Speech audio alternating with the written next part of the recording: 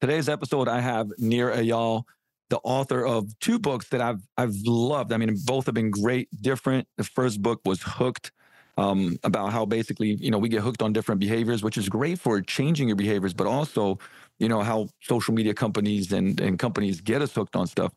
And the second one that I feel, at least for me, has been very, very powerful is Indistractable, how to control your attention and choose your life.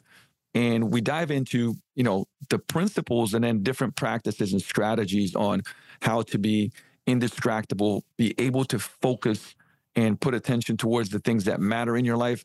And a really, really insightful episode. Again, practical stuff you can take away with it. Definitely get the book because it's excellent. It's one of those books that you'll read, like you can create a plan and actually start working on becoming more indistractable. So can't wait for you to hear the episode. I know you're going to love it.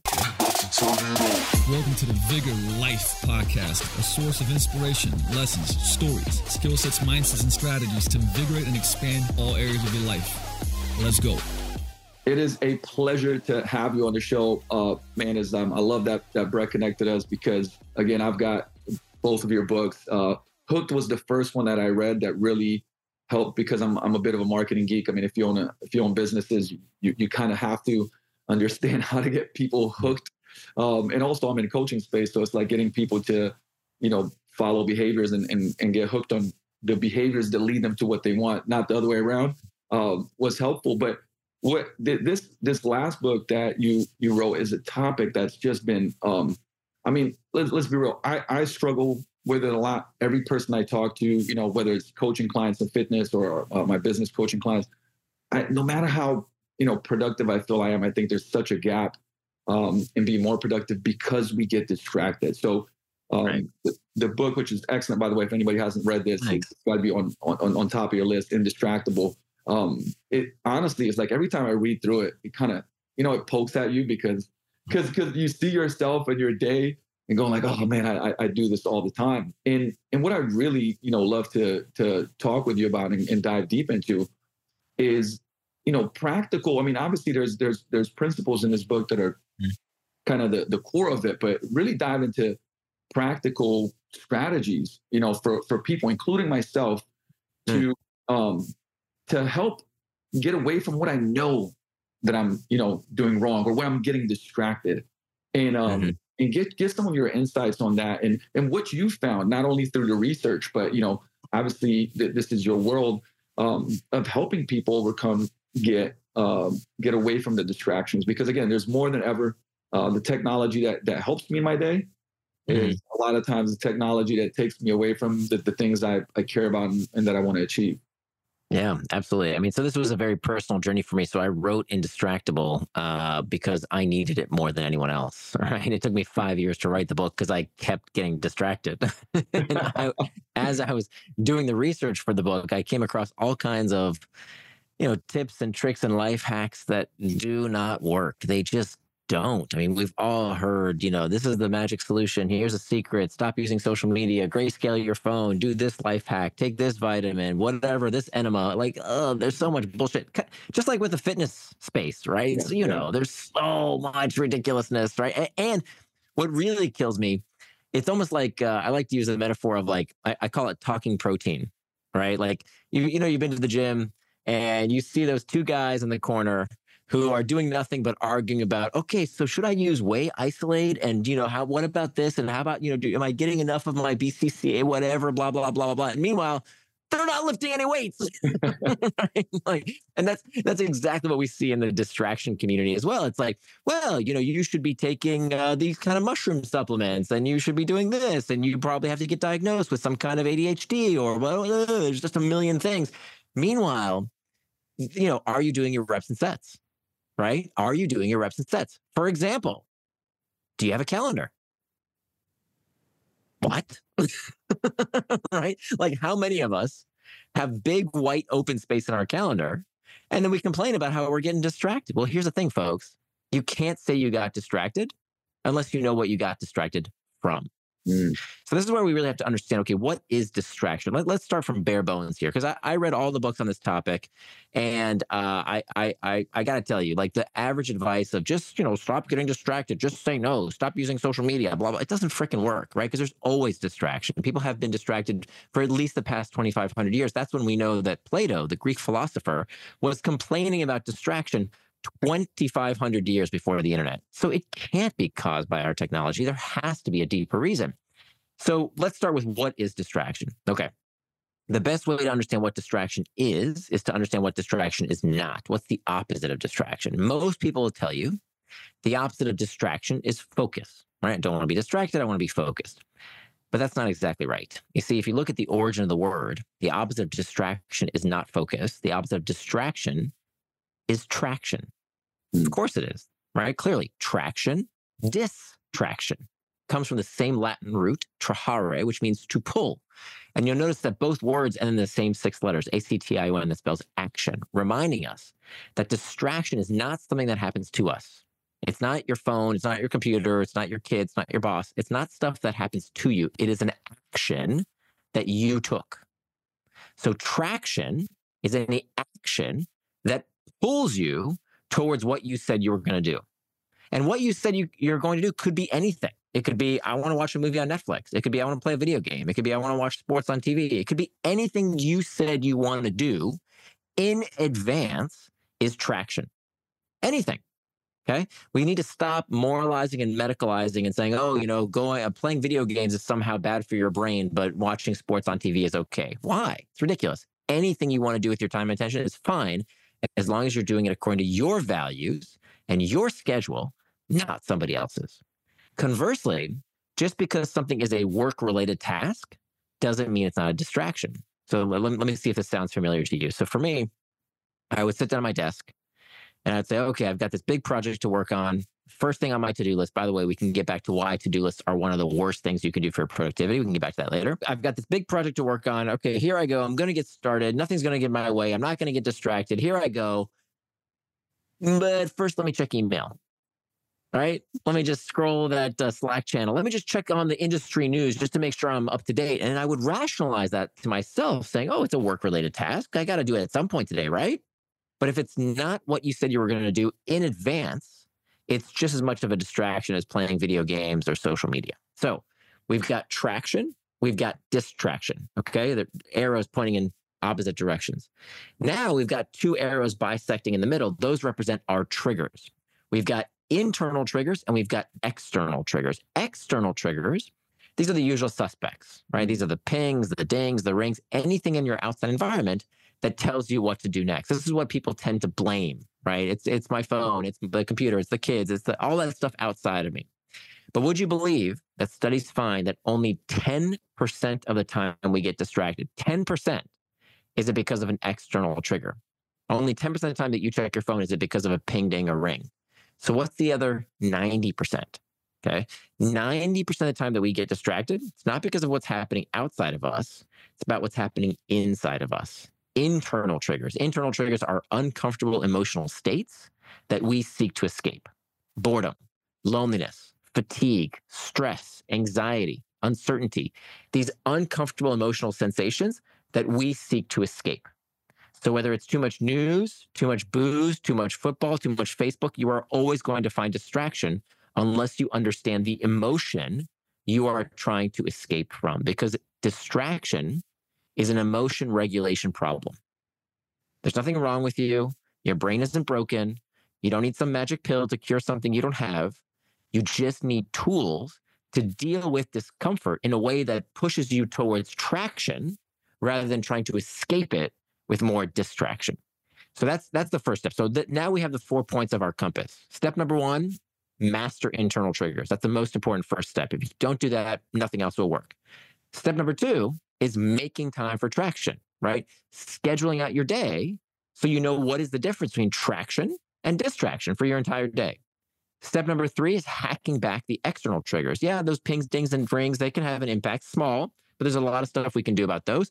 Not only the obvious stuff like your phone and, technology, but also what about stupid meetings you didn't need to attend, emails you didn't need to read, right? Those are all external triggers we can hack back And then finally, the last step is to prevent distraction with pacts. A pact is a pre-commitment device that binds us to a stated outcome.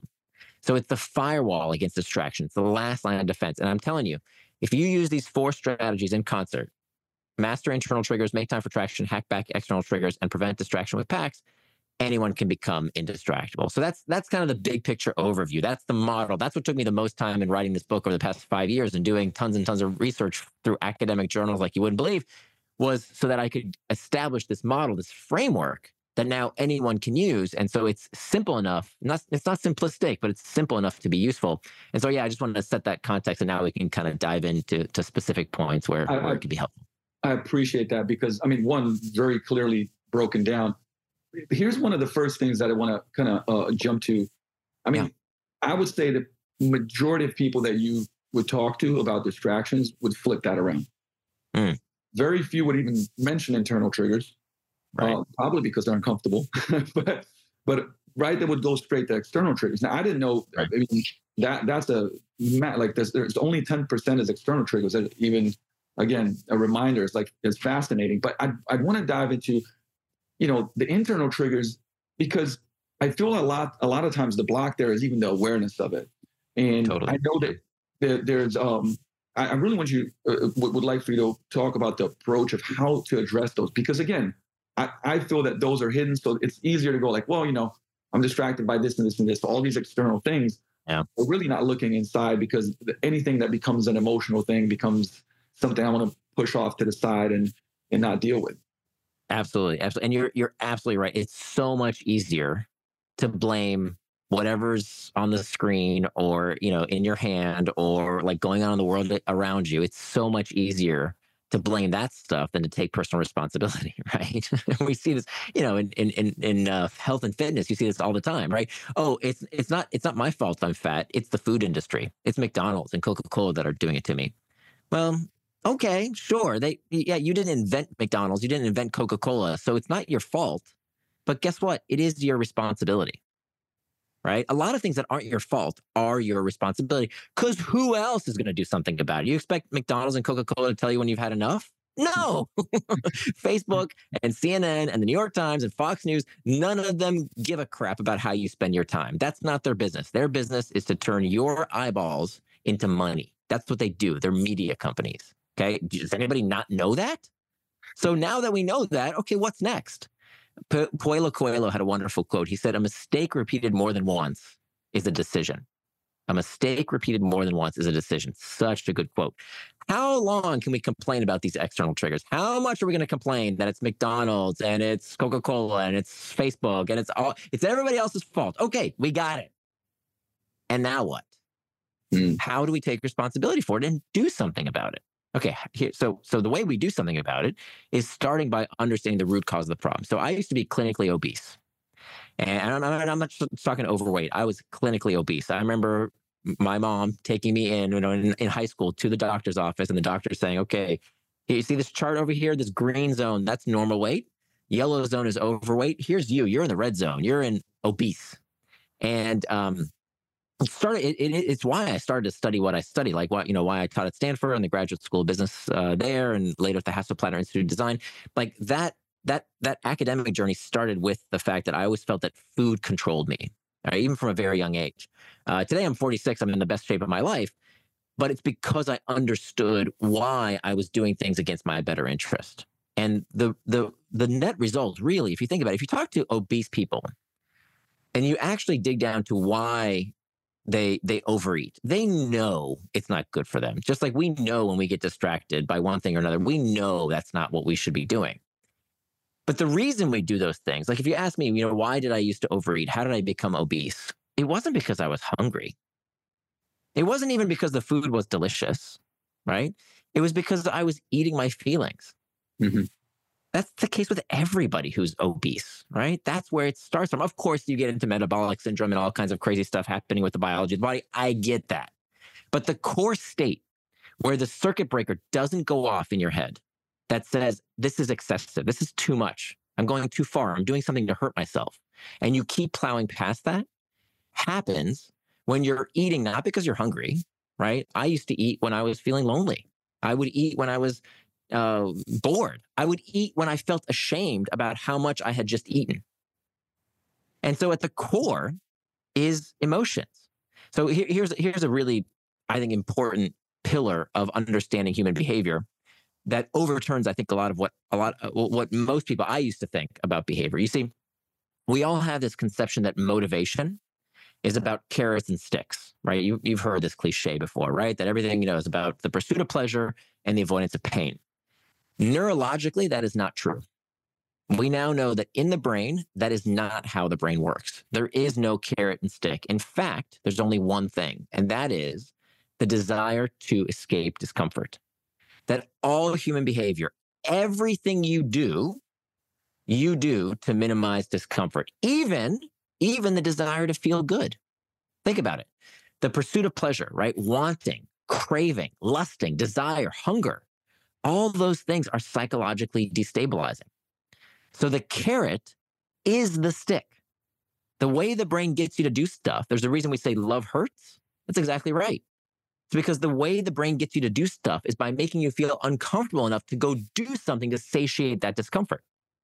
So that means, therefore, if all human behavior is spurred by a desire to escape discomfort, that must therefore mean that time management is pain management.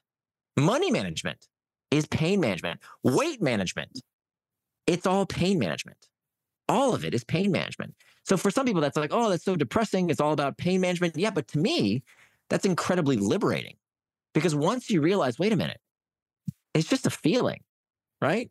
It's not, it's not somebody keeping me down. It's not, weird brain chemicals taking over my brain. It's not all this external stuff. It's simply feelings. That's all it is. And so once you learn to manage that discomfort, once you master those internal triggers, they cease to become your master. So what distractible people do is as soon as they feel any kind of discomfort, right? Any kind of strain, oh, let me escape it. Let me turn on the news. Let me drink something. Let me click something. Let me escape. Whereas indistractable, yeah, exactly. They use it as pacification. That's exactly right. Whereas indistractable people, and I did interviews over the past 5 years of writing this book. I would talk to A players in every industry, from sports to the arts to business. They all feel the same exact internal triggers the rest of us do. They also feel lonely and bored and uncertain and stressed and anxious. They feel the exact same internal triggers. The difference between those A players is that they use that discomfort to motivate them and use it as rocket fuel towards traction, whereas distractible people try and escape that discomfort with distraction. So that was kind of the setup here to understand how important these sensations are, because you're absolutely right. The reason people don't think about these internal triggers and they just think about the external triggers is because it's kind of hard to talk about your feelings, right? These icky, squishy emotions. But that is way, way, way more important than just the external triggers. And then, okay, so this is a powerful thing. And again, that's why I wanted people to hear this too, because look, sometimes awareness precedes change, right? And assessment precedes awareness. And maybe the assessment is like, I listened to this podcast and I was like, oh, okay, I'm trying to blame it on all these things. Nothing's changed. I got to start addressing why I'm pacifying. And there's 100 different ways you can pacify. I've pacified in the past where it's like, okay, work and work out, right? I want to avoid the stuff that's going on in my life. So I'm just going to run to that. Some people it's food, some people it's drugs, some people it's TV and social media, right? It's a mix of those things. But how does somebody start? And when this is a lot, right? It's a lot to take in. Where does somebody start by addressing this? Something practical they can address this with. Absolutely. So you want to do one small thing in each of these 4 strategies. Okay, so master internal triggers, make time for traction, hack back external triggers, prevent distraction with packs. I'm summarizing 5 years of research and 250-page book, but essentially, if you can do one small thing in each of those 4 categories, you will start this self-perpetuating cycle to become indistractable. So starting with internal triggers. Okay, there's over a dozen different techniques in the book that you can use. But if you just adopt one of them, what you want is a tool in your toolkit ready to go, so that when you feel these internal triggers, you have something to do that leads you towards traction rather than distraction. So I'll give you one example. Okay. So I've been a professional author for about a decade now. And every time I write, it's hard freaking work. Okay. Like people say like habits, so get into a writing habit, habits, habits are everywhere. And I get it. My first book was all about habits, but I think we've overdone it on habits. And so I want to take those down a notch, because people think that they can turn everything into a habit.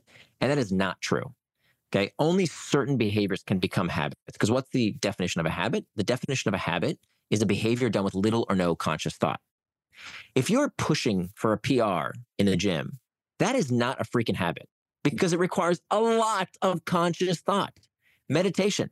If you're meditating with little or no conscious thought, you're doing it wrong. You missed the point. The point of meditation is to be conscious and aware of your thoughts.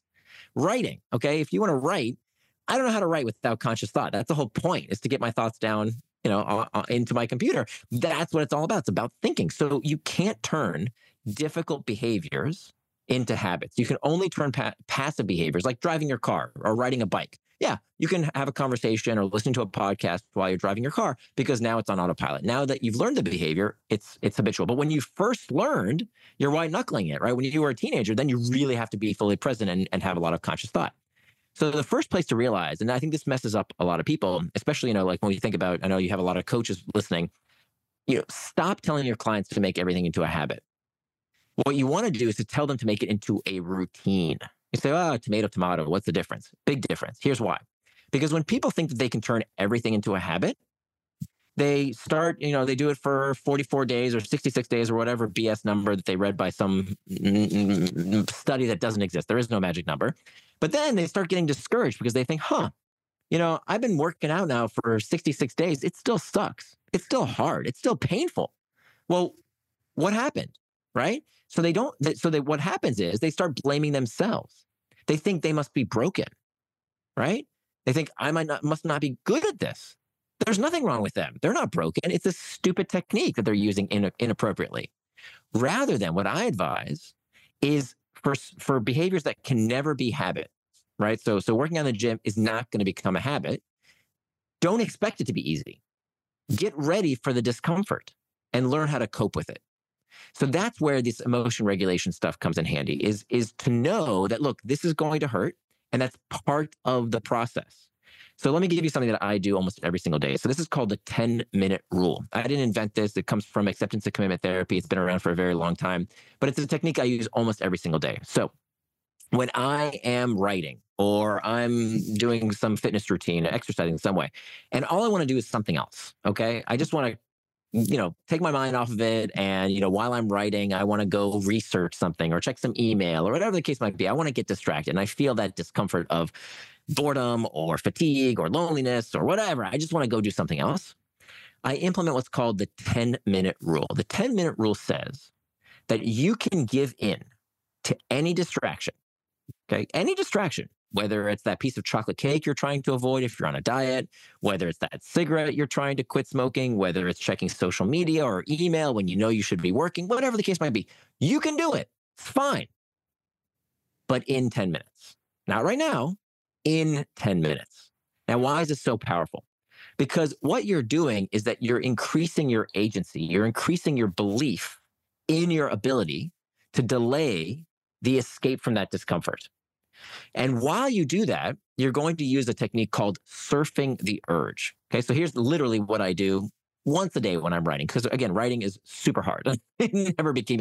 I have 2 bestsellers. I've sold over 1 million copies. It never gets easier. And so what I have to do is I take my phone, I set a timer for 10 minutes, and now I take a deep breath. Okay. And now my job is to surf the urge. Surfing the urge acknowledges that these emotions that we have, boredom, loneliness, fatigue, stress, anxiety, in the moment, it feels like you're always going to feel that way, right? You feel angry, you think you're always going to be angry. If you're bored, you feel like you're always going to be bored. Whereas that's not true, right? In reality, emotions are like waves. They crest and then they subside. So your job is to ride that wave of emotion like a surfer on a surfboard.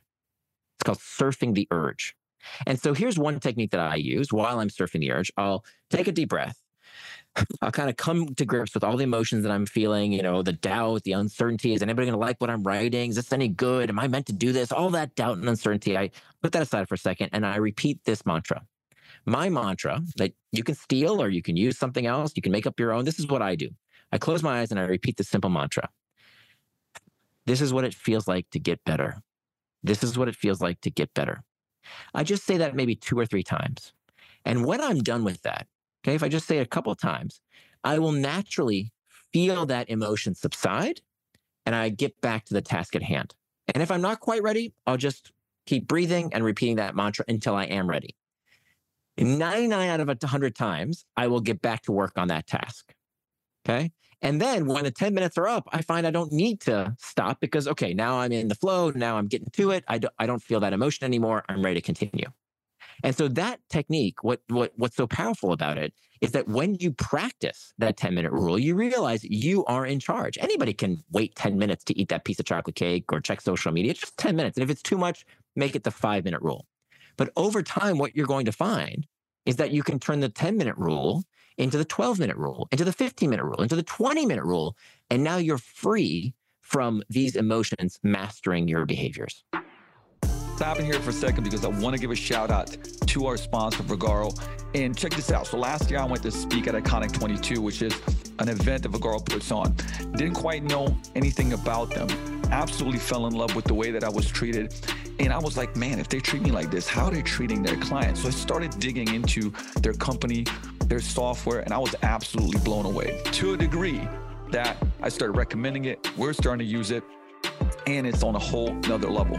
So it's the leading in booking and management app for any size business, whether you're a solopreneur, you own a single gym, or you own multiple gym locations. And again, they're also a new partner of the Vigor Life podcast. And we're going to keep bringing you more insight and knowledge to help you reach your business goals, both physically and fiscally, right? So keep tuning in, tell a friend, because this year we're taking it to new levels. And if you want to check them out and get a free month of their software, trust me, it's the best I've seen around. Check out their website, vagaro.com/pro. Again, check out their website, vagaro.com/pro. You can get a free month. This is going to be the best management system you've ever used, CRM you've ever used, billing system you've ever used. See, that's powerful because I truly think that, I mean, everything breaks down to me, at least. It's like I look at it, you said practice a number of times. And it's like, yes, you're practicing something to master a thing, because what you find is that many people are kind of just a roller coaster of emotion, right? Emotion hits, right, and instantly you behave, you pacify. Usually takes you, it's the distraction, taking you away from detraction of behaviors that you want. Right. And if I've always thought of this as, basketball was a big part of my life for a long time before I got into coaching. And, this analogy of like, okay, currently, you suck at left-handed ball handling and hook shots, right? But you're not going on a court and practicing them whatsoever, and yet you're frustrated that you suck at left-handed ball handling and hook shots. Have you been watching my game lately? What's going on here? I feel called out. Yeah, I was about to say some insights that we didn't. I did actually get some game film, but that to me has always been like what you're talking about is like that is a practice method to get good at having that space before you just go and pacify. Uncomfortable, right. Go and pacify. Go away from the writing. Go away from the workout. Go, and being able to look. And actually, this connects really well because the second part is about scheduling traction, or should I say, scheduling those behaviors. And I have a couple of questions about that kind of throw some things off. But again, you have to schedule your practice to get better at this stuff, or you're just going to continue to be a slave to your emotions and the roller coaster of life. But that's exactly right. When you talk in the book, you talk about making time for traction, which I love because I have this analogy of the watch and the wallet, right? I always tell people like, hey, listen, you tell me you're committed to this, but your watch is your calendar, is your daily schedule, and your wallet's where your money goes, right? You can tell me you're committed to something, but if it's not in your calendar and if at least finances aren't going towards it, probably it's not that big of a commitment. But you brought this up that you don't pick your goals, you pick your values. Right. And that's kind of interesting. I know a lot of people are going to say, oh, hold up, what do you mean by that? How does that look like if I'm creating a schedule of things that are going to lead me towards who I want to become, whether it's build my business, build a brand, be more fit. How does that look like when you're picking your values when it comes to scheduling? Absolutely. Yeah, so I couldn't have said it better myself. Watch and wallet. I mean, that's exactly right. If you want to know what someone's values really are, you don't listen to what's coming out of their mouth. You look at how they spend their time and how they spend their money. Those are your values. So what are values? Let's define those again. What are values? Values are attributes of the person you want to become. I'll say it again. Values are attributes of the person you want to become. So, so many people, we're so cheap with our money, right? We clip coupons, we split checks when we go out to lunch, we look for deals, we won't buy things unless they're on sale. But when it comes to our time, sure, whatever bullshit is in the news, yeah, okay, yeah, I'll spend my time watching that. Whatever silly TV show everybody's watching, okay, I guess I have to watch that too. Whatever time people want of me, no problem, take it, right? And it should be exactly the opposite. We should be cheap with our time and generous with our money. Why? Because you can always make more money. You can always make more money. But time, I don't care if you're Elon Musk or Bill Gates, you cannot make more time. We all get the same 24 hours in a day. So we should be stingy with our time because it is a non-renewable resource, whereas money you can always make more of. So what that means is that you have to start planning your day. And as I said earlier, you can't call something a distraction unless you know what it distracted you from. You can't call something a distraction unless you know what it distracted you from. So if you look at your calendar and you got a bunch of white space, what did you get distracted from exactly? Everything is a distraction unless you plan your time. So you have to turn your values into time. Turn your values into time. How do you do that? You start by asking yourself, what are your values? So values are attributes of the person you want to become. And so what I give people in this chapter of the book are these three life domains that help you fill up your week, essentially. So what you're going to do is you're going to look at your calendar for the week, and you can use an electronic calendar, you can use a paper calendar, it doesn't matter what tool. The best tool is the one you use, right? So you look at your week ahead and you ask yourself, how would the person I want to become spend their time? So I give you these three life domains to guide your journey. The first life domain is you. If you can't take care of yourself, you can't take care of other people, you can't make the world a better place. So you have to ask yourself, how would the person I want to become spend their time? So what would the person you would want to become spend their time doing, right? Everybody says, oh, what's most important to you? What are your values? Oh, health is super important. Oh, yeah, health is super important. Well, let me ask you, do you have time for rest in your calendar? We all know how important sleep is for our physiological and mental health. Do you have time for sleep? I used to yell at my daughter and say, you have to get to bed. It's past your bedtime. And then she said one day, hey, Daddy, do you have a bedtime? She was absolutely right. I was being a hypocrite. Now I have a bedtime, right? If exercise is important to you, is it on your schedule? Not, oh yeah, I'll get to it sometime, but it has to be on your schedule or it's not going to happen. That's what's so powerful about personal training. With all due respect, I know you've got a lot of coaches, a lot of personal trainers. Half of the value you're providing is the fact that you have it on people's calendars when they're going to come see you, or else if they didn't have that time, they wouldn't come. So we can do that in all facets of our life. Of course, with health, if lifelong learning is important to you, well, you've already made that commitment. You're listening to me right now. You're listening to this wonderful podcast. Put that on your calendar. Put time to read on your calendar. Again, if it's important to you, as well as time if you like to play video games, you like to watch sports, you like to watch Netflix, whatever it is you like to do, doesn't matter. Put it on your calendar. Doesn't all have to be work-related stuff. The opposite. I want you to put the fun stuff on your calendar too. So that's the you domain. The next life domain is your relationships. Part of the reason we have a loneliness epidemic in the industrialized world, and particularly among men, it's even worse among men, is that we fail to put down time for our most important relationships. Now, this used to happen in our parents' and our grandparents' generation. They had the church group, they had the bowling league, they had the Kiwanis Club, they had these regularly scheduled social occasions. But we've now seen as society became more secular, we don't have that time on our calendar, and we are really, really missing out. Put time on your calendar for your best friends. Put time on your calendar for your kids, your siblings, your partner, whatever the case might be. Have that time held on the calendar. Don't just give them whatever scraps of time are left over. If those relationships are important to you, reserve time and keep it sacred. Then finally, the last life domain is work. Now, work can be separated into into two categories. We have what we call reactive work. Reactive work is, responding to emails, reacting to notifications, to all the stuff that we have to do in our day that requires us to be responsive and reactive. That's fine. It's part of everybody's day. The problem is that people get lulled into acting solely based on reactive triggers. right? I don't really know where my business is going. I'm not really sure where my life is headed. I'm not really sure if I'm accomplishing my goals, but I don't want to think about it right now. So you know what I'll do?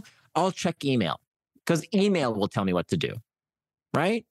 But I'm telling you, if you're not spending at least some time in your day, it doesn't have to be a lot, even if it's just 30, 45 minutes, maybe an hour, with reflective work. Reflective work is the only kind of work that can be done without distraction. Planning, strategizing, thinking, for God's sakes, can only be done without distraction. So if you're not making that time in your day for reflective work and keeping it sacred, I promise you, you're going to run real fast in the wrong direction. So you've got to have at least some reflective work time in your day as well. So with those 3 life domains, you, your relationships, and your work, you will fill up more time than you have available. Okay, you're going to fill up your calendar, and I guarantee you, you're not going to have enough time. That's the point. The goal is to show you have to make trade-offs. The reason I hate to-do lists, the reason to-do lists are destroying people's productivity, is because people don't use them correctly. Now, getting stuff out of your brain and putting it on a piece of paper and an app as a to-do list, wonderful, no problem. The problem is, if you stop there, you're screwing yourself, because to-do lists have no constraints. There's no constraint. You can always add more to a to-do list, right? So here's what happens. You add more and more and more stuff to your to-do list. You get home from work after a long day. You feel like you've worked real hard. And here's this list of all this stuff you still didn't do. So what does that do to your psyche? If day after day, week after week, month after month, year after year, you always look at this list of all these uncompleted tasks?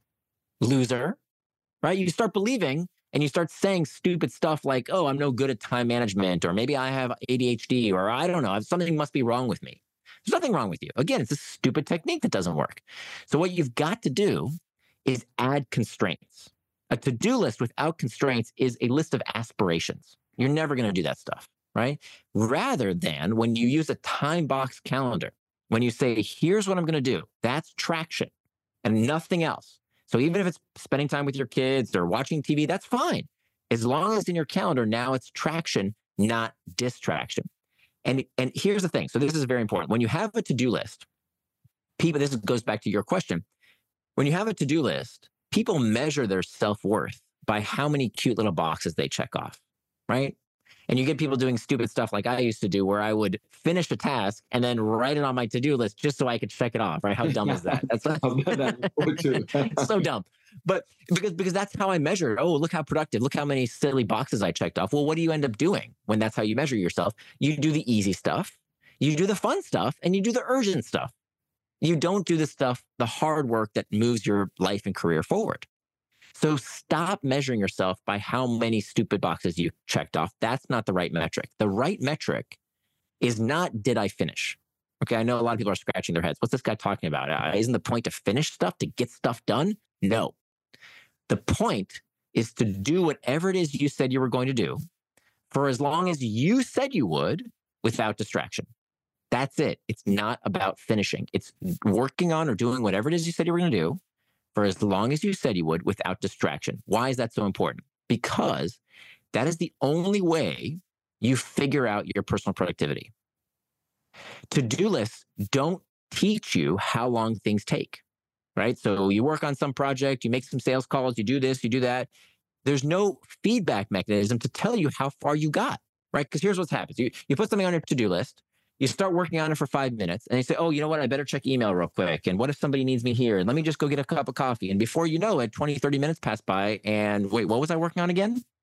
Whereas when you measure yourself solely by, hey, look, I'm going to work on this I'm going to make sales calls, okay? I'm going to call clients, and I'm going to do that for 30 minutes, okay? Without stop, without distraction. I'm only going to make my sales calls. Okay, well, I did sales calls for about 30 minutes, and I got through about 10 of them. All right, well, if I have to make 100, I'm going to need about 3 more time boxes of that. Oh, well, I think I messed up the math there. You get it. If I went through 10, I'm going to need 10 more time blocks to get through 100 calls, for example.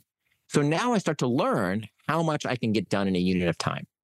And so that can only be done with time boxing, and only be done by focusing on not getting distracted.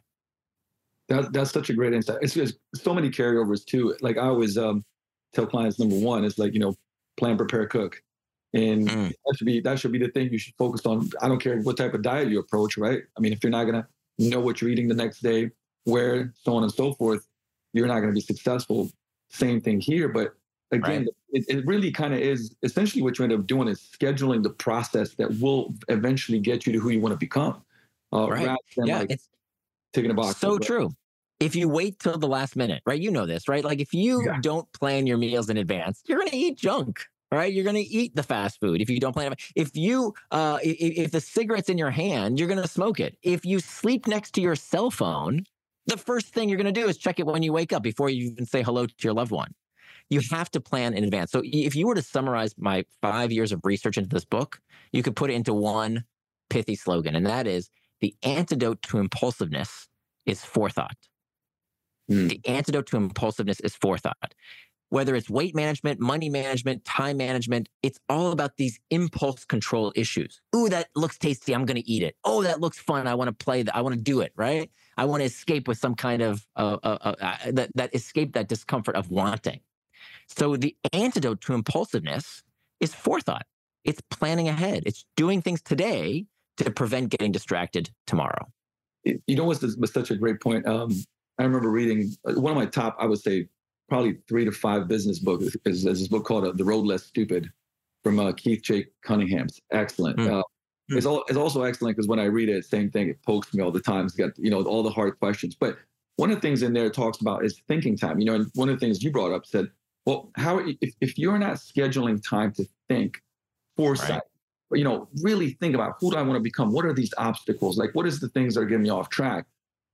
I mean, you're going to make a lot of bad decisions because you didn't really think about it. The whole premise of that is like, I think majority of the bad decisions that you made in your life, why did they happen? Right? Because you didn't take the time to think them through. So that's such a critical point. Worse than bad decisions, you're going to make decisions that other people want you to make. It's one thing if you say, look, I weighed the options A and B. I didn't really know which one to do. And you know what? I made the wrong decision, but I did it thoughtfully. That's almost not that bad. The problem, most people go through almost their entire life doing things because other interests want them to do them, right? They've been marketed to day and night, influence of friends. We have what's called mimetic desire. Mimetic desire says that basically everything you think you want because somebody else wants. And it's a pretty well-researched theory that pretty much it's all about what other people think is cool. That's why you want it, right? It's not, you weren't born wanting the things you want. You were taught what to want. And if you don't have that reflective time, if you don't have that time to sit and think and ask myself, wait a minute, who do I want to be? Like, what kind of person would I admire? That's the kind of person I want to be. How do I shape that? That only comes from stopping and thinking about what is actually important to me. Is a bunch of junk I'm spending my time and money on actually important? Or am I doing that because I think other people think it's cool? And if you don't stop and reflect, what you will get is a life of regret. And that is my mission in life. My mission in life with the work I do is to minimize my own regret. Like I said, I wrote the book for me, and to help others live a life so that when they look back and say, okay, what kind of life did I live yesterday, the day before, the month before, the year before, the lifetime before, I lived it the way I wanted to live. Well, I mean, listen, having this conversation, this is one of those parts, it's like I want to take notes because things that like I run off track and I'm like, I gotta put myself back on track with this stuff. But it's so true, right? Because I mean, the next part, and I actually want to talk even more so about packs, but this is the first thing that a person would probably start with is I would say the external triggers. But I mean, let's touch on them for a second. The fact that it's only 10%, I mean, it almost makes me be like, that's why I wanted to spend the majority of the time talking about what I think is really the core of, being indistractable. But I mean, and I've used this, for example, using apps, removing apps, things like that, which, it's helped to a degree. I can tell you right now that, I've done the black and gray on my phone. Put it this way, very temporarily, it made a little bit of a difference. And then I was right back. But right, because you have to do the internal triggers and the make time for traction first. Now there's all kinds of little tips and tricks, removing notifications, using different apps. There's all kinds of cool things you can do. It's not going to solve the problem in itself. And you're right, that's where most people start. But if you haven't done the first 2 steps first, they're not going to work. And actually, for me, this is just personally, that's why I wanted to dive a little bit into the different packs, because they have been powerful for me in my life, whether it's been financial. I've had some of those where I've made bets and I'm like, I'm not going to lose this bet. And it made me just be more zoned in. A big one is the identity one for me now. So, if you make a commitment, for example, whether for the last 17 years, I've been in some type of coaching or mentorship. I run my own, but it's sometimes it's like, I don't want to let this person down. And it might be an identity thing. And it has really, really helped me to, get stuff done, whether it was a deadline or whether it was just like, I want to make sure that this person that I respect and love doesn't think that I'm not somebody that gets stuff done, for example, right? Totally. So that would be a positive pressure for me to behave that way. But I'd love for you to, kind of dive into PACs a little bit, because again, it's something that's, I know it's kind of fourth on that list, but it has been throughout my life a powerful force to get me to do stuff. Absolutely. Yeah. So just as a word of warning, what I'm about to share with you, very, very effective. But over the long term, it's only effective if you've done the other three steps first, right? So mastering internal triggers, we talked about that a little bit. There's a bunch of stuff, of course, we didn't talk about that's in the book that people can find more about. Making time for traction, super important. Hacking back external triggers, right? We just touched on a little bit in terms of distraction, but we all know, right? It's very hard to stay on a diet if you've got junk food in your house, right? It's very hard to quit smoking if you've got, packs of cigarettes laying around everywhere. So removing those external triggers can be a substantial factor. Fourth and final step is to prevent distraction with PACs. Now, don't do this step unless you've done the other three first, or it won't last. And in fact, sometimes it might backfire. So there are three kinds of PACs. We have an effort pact, a price pact, and an identity pact. An effort pact is when you put some kind of effort, some kind of friction in between you and the distraction. So for example, in my household, I can be a little vulnerable here. I can share something kind of private with you, but it's in the book as well. But so I've been married now for 23 years. And a few years ago, my wife and I found that our sex life was suffering, that we just weren't being as intimate with each other. And frankly, the source of the problem was that every night we were going to bed and she was fondling her iPad and I was caressing my iPhone, and we weren't having time for each other because we kept dicking around online with whatever stupid stuff we found online. And so as I was doing the research for Indistractable, I came across this technique around making effort packs. And I went to the hardware store and I got us this $5 outlet timer. Now, this outlet timer plugs into your wall. It has a little timer on it, and it will turn on or off whatever you plug into that outlet at a certain time of day or night. So in my household, every night at 10 p.m., my internet router shuts off.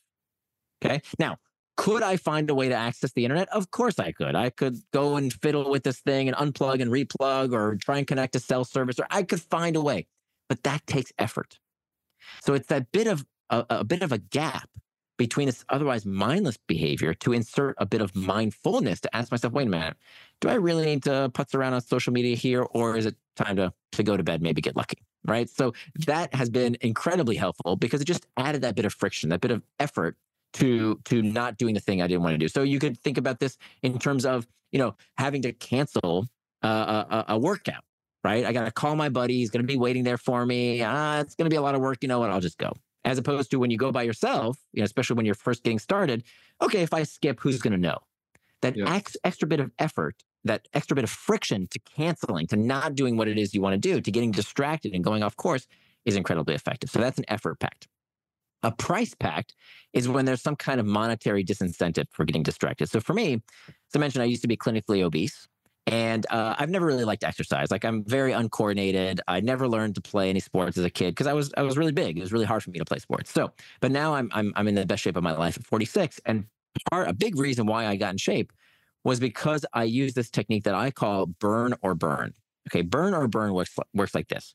Every morning I wake up, and in my dresser, I have on the wall this calendar, right? And on the calendar, on today's date, is taped a crisp $100 bill. Now, above this calendar is a little shelf. And on that shelf, there's a Bic lighter. And my job every day that I'm home, I make it the rules myself. So every day that I'm home, I have to either burn some calories some way, somehow, go for a jog, go for a swim, go to the gym, do something to burn some calories, or I have to burn the $100 bill. Okay, so that's burn or burn. Now, why did I do that?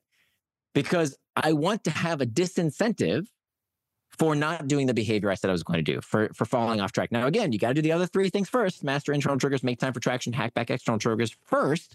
But as the last line of defense, okay, fine, I'll do some push-ups. I'll go to the gym, right? I've never had to burn the money because I just do the behavior, because I value my personal integrity, that I'm not going to lie to myself. I'm going to do what I said I'm going to do. And if I don't, I'll have to burn the money. Okay. In fact, the way I finished my book was that I made a bet with my friend, and I said, if I don't finish my manuscript by January 1st, I'm going to pay you $10,000. You think I paid him the $10,000? Of course not. I finished the damn book. So many times when I hear people say, oh, I can't help it. Distraction is everywhere. My kids say this. My boss says that. I just can't find time. How many times I can't find time to work out. I'm too busy. I said, okay, can't. That's an interesting word. Let's talk about this. If I said that if you don't come to work out 5 days a week this week, if you don't work out, you're going to pay me $100,000. Are you going to come? Well, yeah, of course I'm going to come. Well, okay, we've established you can. Now we're negotiating the price, right? So that's a monetary pact, a price pact. The last type of pact is actually the most powerful of the three. It's called an identity pact. An identity pact comes from the psychology of religion, where we know that people who identify themselves by some kind of moniker, when you call yourself some kind of noun, you're much more likely to follow through. So, there's that old joke, how do you know someone's a vegetarian? Don't worry, they'll tell you, right? And you can substitute, if you're a vegetarian and I offended you, I'm sorry, just substitute keto or CrossFit. I don't know, like any kind of identity. Don't worry, people will tell you. Because when you have that identity, when you have that moniker, when that's who you are, you're much more likely to follow through. So a devout Muslim doesn't say, oh, I wonder if I should have a gin and tonic with dinner. No, devout Muslims don't drink alcohol. It is who they are. It's part of their identity. So that's why the book is called Indistractable. Indistractable is meant to sound like indestructible. It is who you are. It is your identity. I am the kind of person who does what they say they're going to do, right? So we can use that in all facets. Like when somebody starts thinking of themselves as an athlete, that's a noun. That's who they are. And so the more we can use that for ourselves, and most importantly, to teach others. Have you noticed how every major religion in the world has proselytizing, right? Every religion, the people who observe that religion want to tell you about it. Why is that? Of course, it's to increase the flock, right? Of course, it's part of it. But a big part of it is that when you tell others about who you are reinforcing your own identity. Yep. You're strengthening that, right? So when someone tells you, oh, I'm super vegan and like, that's who I am, like they're strengthening their own identity. When I say I'm indistractable, that's who I am. I'm strengthening my identity, right? I don't need to tell you this. As coaches, you're more likely to stay fit because you're telling others to stay fit. So we can do the same thing with distraction. We can call ourselves indistractable by making these identity pacts. You know what? One last thing that I want to, like, how big of an influence, because I always say this, right? That environments trigger behaviors, and how big of a factor that is. And I think it kind of falls in line with this, social tribes, and we're part of the tribe, so we're going to adhere to the standards of the tribe. But even on the side of being indistractable, like the environments that you put yourself in, which you can to a degree control for sure, how big of a factor that is in obviously behavior. Huge. And for some behaviors that we are trying to change, that can have a huge impact. So for example, if you are in recovery from drug abuse, getting a new set of friends, being in a different neighborhood, right? Leaving town so you don't have those constant temptations, changing your environment can be incredibly helpful.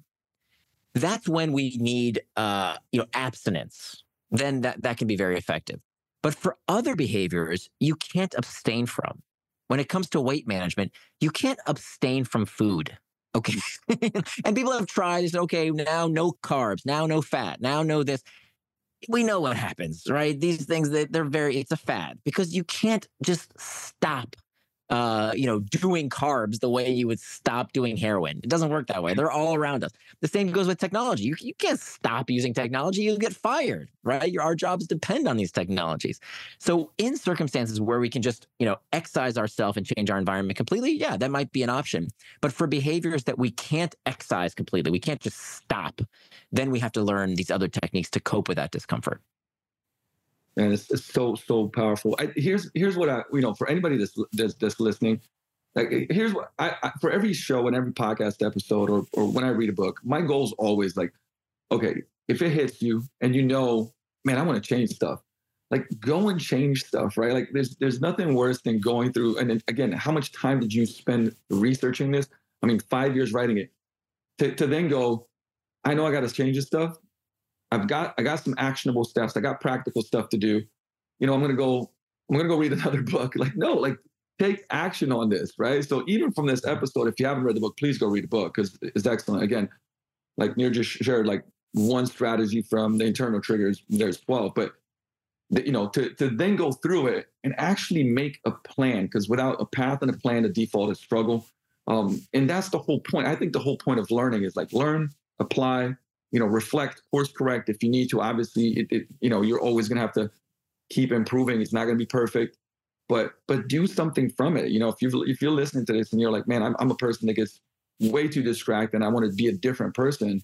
Read the book, make a plan, and start taking action on that plan rather than it just being like another, thing that you put up on a shelf. Like I'd highly encourage everybody to do that. Because again, like even just our conversation, I'm going to go home now and talk to my girl, be like, hey, listen, there's 2 things that I heard, we got to do it right. Like we got to do this right now. But I mean, excellent stuff. Like is there anywhere that people can go, one, and follow you, learn more information? Like, I mean, if you haven't got both, get both of the books. Both are phenomenal. But again, Indistractable, if you have some issues like myself that want to improve that, like please get it and take action on it. But let us know like where we can find out more about you as well and get more consistent information from you. Thanks. I appreciate it. So yeah, the book is called Indistractable, How to Control Your Attention and Choose Your Life. And I'm researching another book that'll come out in a few years. And if you want to keep track of my latest work and writing, you can go to my website. It's called nirandfar.com, Nir and Far, but Nir is spelled like my first name. So that's NIR and far.com. Awesome. And I appreciate your time. This has been excellent. I mean, it's kind of like a master class in, less than an hour of how to actually make yourself indistractable. So, man, thank you for your time. Appreciate it. My pleasure. Thanks so much for having me on.